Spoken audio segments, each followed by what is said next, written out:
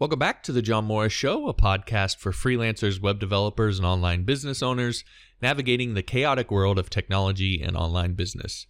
If you're new to the show, be sure to visit johnmorrisshow.com to subscribe on iTunes, Android, and TuneIn, and find past episodes of the show. And last but not least, as a podcast listener, you can get free access to my entire curriculum of freelancing and web development courses with the exclusive 2-month free trial of Skillshare that I can give you. All the details on how to get that are at johnmorrisonline.com/Skillshare. Again, that's johnmorrisonline.com/Skillshare. Now, let's get to the show. The John Morris Show.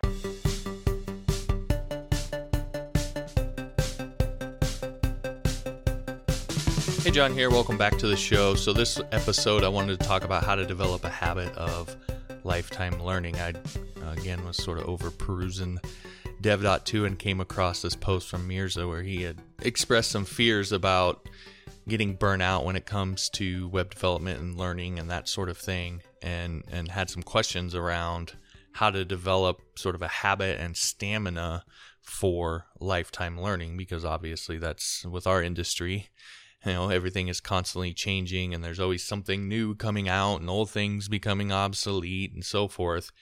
And if you don't embrace and develop a habit of constantly learning and growing, it's very, very easy to get left behind. That's happened to me once in my career, and it's not a fun thing to go through. And, you know, when you're first getting started and you sort of come across this realization, you can kind of start to wonder, well, what's the point of even starting if I'm just going to get ghosted in a year or two?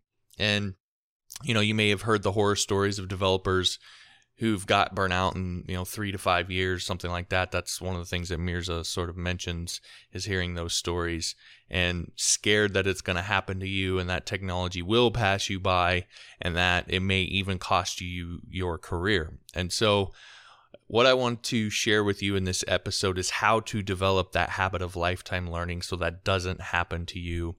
And primarily, I want to show you how to nurture that habit without forcing yourself to do a bunch of things that you hate doing, or always having to exert enormous amounts of discipline or persistence, because I always try to be realistic in the fact that you only have so much willpower, you only have so much persistence, you only have so much discipline that you can exert, and you have all these different areas of your life that you need to exert those things in order to get what you want out of life.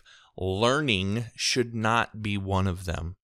And that if there's one thing that you take away from this, or maybe write down as a result of this episode, is that learning should be fun. And I know that's sort of cliche, but it really should be. And as long as I've done this, almost 15 years now, that still is 100% true through all of the things that I've gone through. If learning's not fun, something's not right. So again, I want to show you that, and then also just give you a little bit of peace of mind about how maybe it's not as much of a high pressure situation as you might think it is. So that's what I want you to get from this episode. And so I'm going to dive into some of the questions that Mirza asked and sort of answer those here for you. So his main question is, how can one maintain a habit of constant learning for a lifetime? And so I'll just share with you my experience. And for me, it's really been about a willingness to adapt to my changing interests and desires. So as as I've gone through my career and so forth, and I've lost interest in that thing and gained more interest in that thing, being willing to sort of go with the flow and see where it takes me. If you try forcing yourself to learn things because you think you should, or you've been told you should, that never really lasts very long, and that is what is going to lead you to getting burned out. So being willing to adapt and change as your interests change, because they will. There's not a developer out there that I've met that hasn't had the reason why they initially got in, that it hasn't changed. They haven't grown other interests, or their interests changed. It's going to happen. Trying to fight that is a losing battle. So just being willing to adapt to it. So, for example, when I first started out, I was really into PHP and sort of heavy programming, writing WordPress plugins, writing my own sort of scripts from scratch. I wrote a CMS, I wrote an e-commerce platform, etc. Like I was really heavy into PHP coding and programming. And after I did lots and lots of coding in that area, I kind of had it figured out. I'd kind of been there, done that, and I found myself sort of getting more interested in design. And so I sort of dove into design, learned a little bit, and found that I just didn't really have a deep interest to sort of master that. And my interest sort of started becoming more about blogging and marketing and the business side of things. And that's always sort of been there for me, but I found myself now in relation to web development being interested more and more in those things and teaching and so forth. And so I've sort of just kind of gone all over the place a little bit. And one of the things that I've done a lot of things wrong, but one of the things that I did right through all of that is I just sort of allowed myself to go with where my natural interests were taking me, where my natural desires were taking me.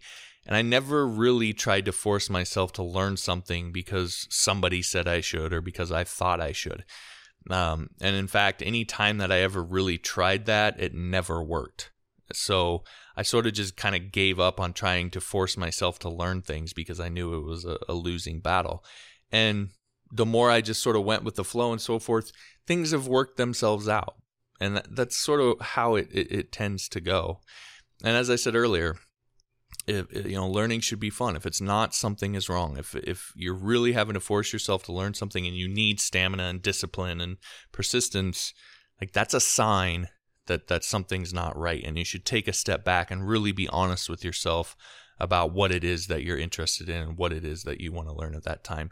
You'll probably find that there's something else that is a higher priority than what you're trying to learn at that given moment. And oftentimes what will happen is that thing that's sort of that is really sort of what you want to learn, you'll learn that, and then the other thing that you were trying to force yourself how to learn, suddenly now because you've got that other thing out of the way, now suddenly, I've had this happen a number of times, that thing now becomes more interesting to me.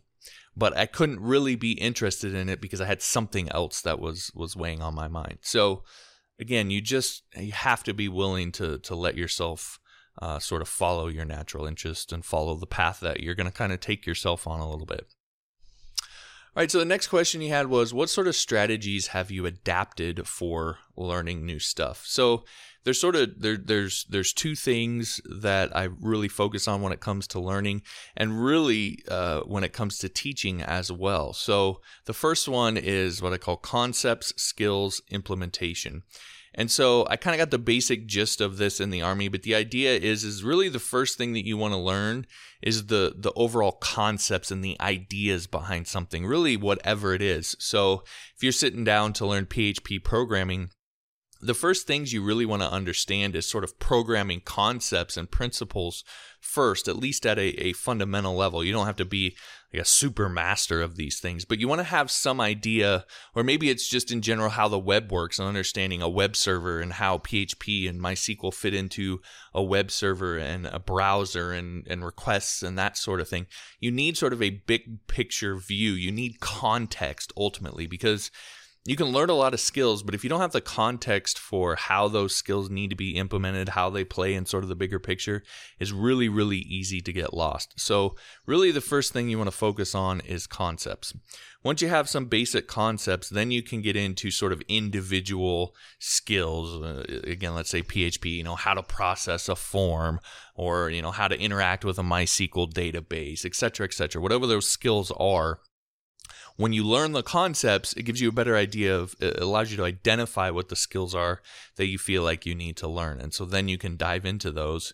Then from there, it's sort of implementation, actually taking this and implementing it into an overall program or into something live. And like I said, I learned this in the Army. They sort of have a system for doing this. I was both trained in this system, and then also when I became an instructor later on in the Army, I was actually taught how to do this system. And it always started off with with teaching sort of broad concepts and doing whiteboards and pictures and that sort of thing, getting the concepts down before you ever went outside and was like, okay, now let's practice how to, do a convoy and how to get out of our vehicles and et cetera, et cetera. So, and then the last thing that you did was sort of a practical exercise where it was like, okay, it's quote unquote live.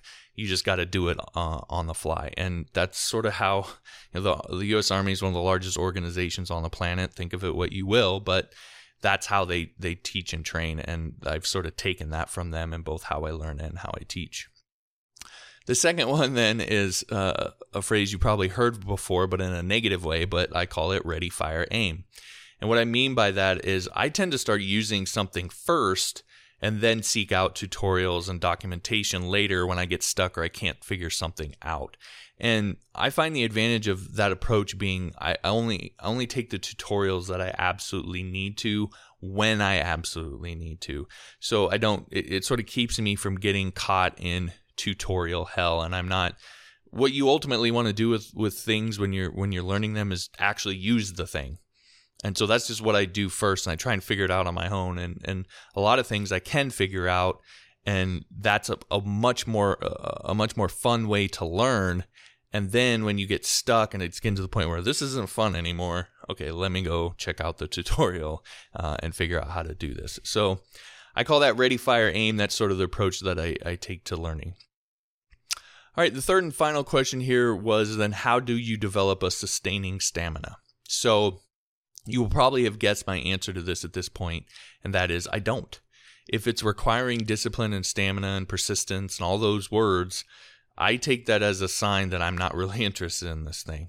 Because when I'm really into something and I really want to learn it and I'm really interested in it, I never need those things to learn. And I've found that throughout my entire life that whenever I'm really into something, those things are not necessary. And whenever they start becoming necessary, it's because I'm not really into that thing anymore. So I don't focus on that. I don't worry about it. If you follow your interests and allow yourself to do that, I don't think you'll ever need these things.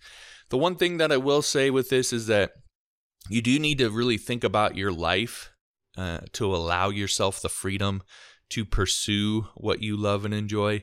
So again, I'll just use my own example. My wife and I, just about right at a year ago now, we had sort of your kind of American dream life, I would say. We had a 2,000 square foot house in Omaha, Nebraska. It was literally like a block from my kids' school. It was a really good neighborhood, all that job, all that sort of thing. Like it was what you would imagine, and we both absolutely hated it.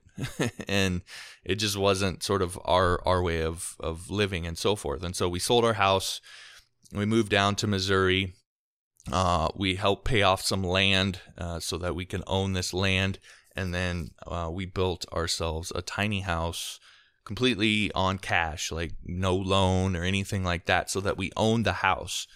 And that's what we've been doing for about the last year and about have it done here. But we changed our entire lifestyle because we wanted, like, we had what was supposed to be the American dream and what we were supposed to want, and we didn't want it. And in fact, what makes me happy is not having a big house and not having all this stuff. It's being able to do this on a daily basis, being able to teach what I want to teach and not have all this pressure of you got to make all this money and so forth, etc. So again, we changed our life so that we could do what made us happy. And in my opinion, that sort of is the key to happiness, is doing what you enjoy doing, being able to pursue the things that you want to pursue interest-wise.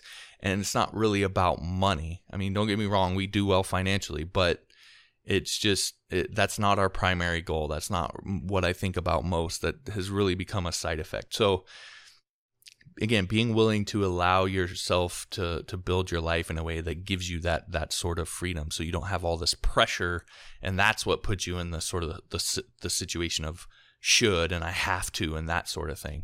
It oftentimes is the way that you've sort of built your lifestyle. Now, one caveat I'll make on all of this is I don't think this is as big of a deal as you might think if you're worried about this, because while technologies come and go and change and so forth, they tend to stick around for a long time as well. I mean, COBOL's sort of the prime example of this. I think it was developed in the 60s or 70s. It's a really old, hard to use, obscure language, but it's still used today in monetary like payment systems. And there are still people out there that get work as COBOL programmers. There are still companies out there hiring COBOL programmers. And no, it's not hundreds and hundreds of thousands of jobs out there, but it's also not hundreds and hundreds of thousands or millions of people that know how to do that. So the point is that these technologies tend to stick around for a long time. And if you're one of those people that sort of sticks to something and you get really good at it, there's probably going to be work for you for a long time. So what I'm getting at is that while it may seem like you need to learn every new thing that comes out, you really don't. And I think this is maybe more what happens a little bit with developers who've done this for a long time is it's about reaching that realization and like sort of letting go of this pressure that you feel to learn every new thing and kind of being like, we'll see, which is sort of my approach to all this now. Like, I think it's that realization more than it is burnout. Like, we can come across like we're jaded, which may seem like we're burned out, but that's not really what it is. It's more just skepticism about if this brand new thing really is going to be the new thing for the web forever, you know? Like, we've seen enough at this point. We're a little skeptical. So again, I just don't think it's as big of a deal as you might think. Still, it's important that you develop a habit of lifetime learning, but learning absolutely every new thing I don't think is as big a deal as you think it might be.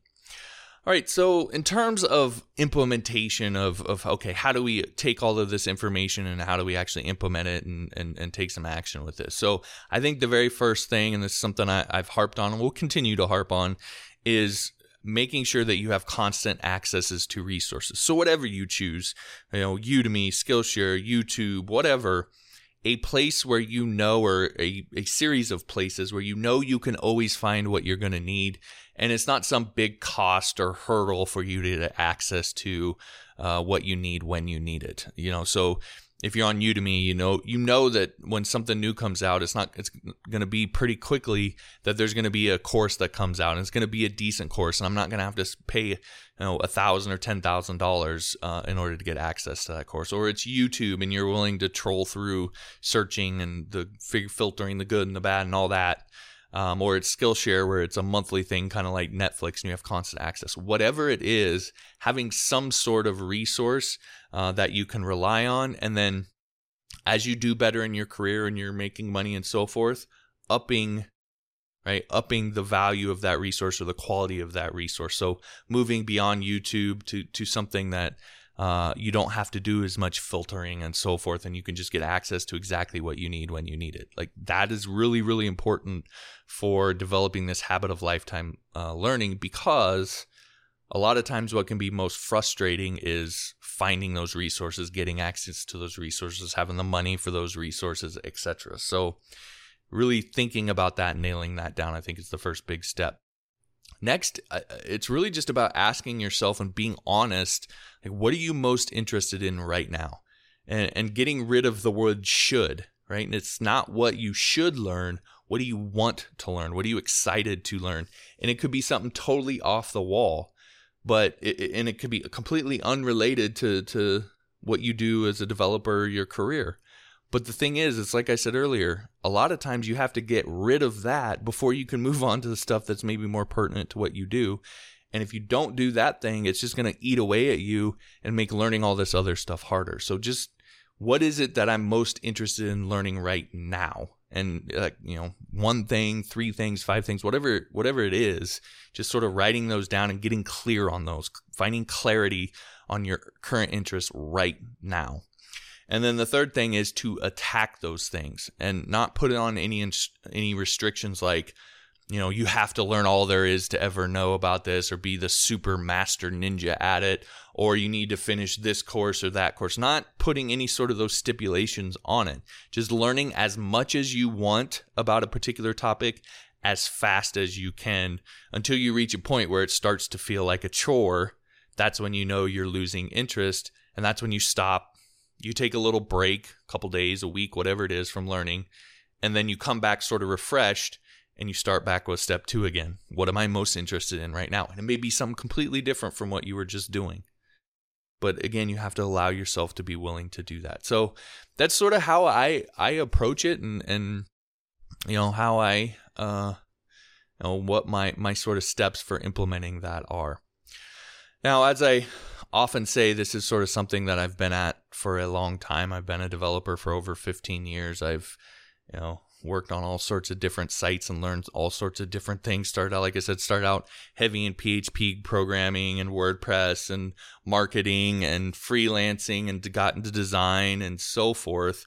And just sort of went all over the place. And as I mentioned before, one of the things that's really important is constant access to resources and having something where you can always find what you need. And so that's one of the reasons why I took and put all my courses over on Skillshare, and that's one of the reasons why that's pretty much what when anybody asks me about learning or so forth, that's what I tell them to use, because it's sort of like the Netflix for learning. It's you pay a small monthly fee, like $15 is what it is, and you get access to over 28,000 courses. And any time that I've ever needed to, I want to learn this or I want to learn that, I've always been able to find a quality course over there that will help me be able to learn that skill and do what I want.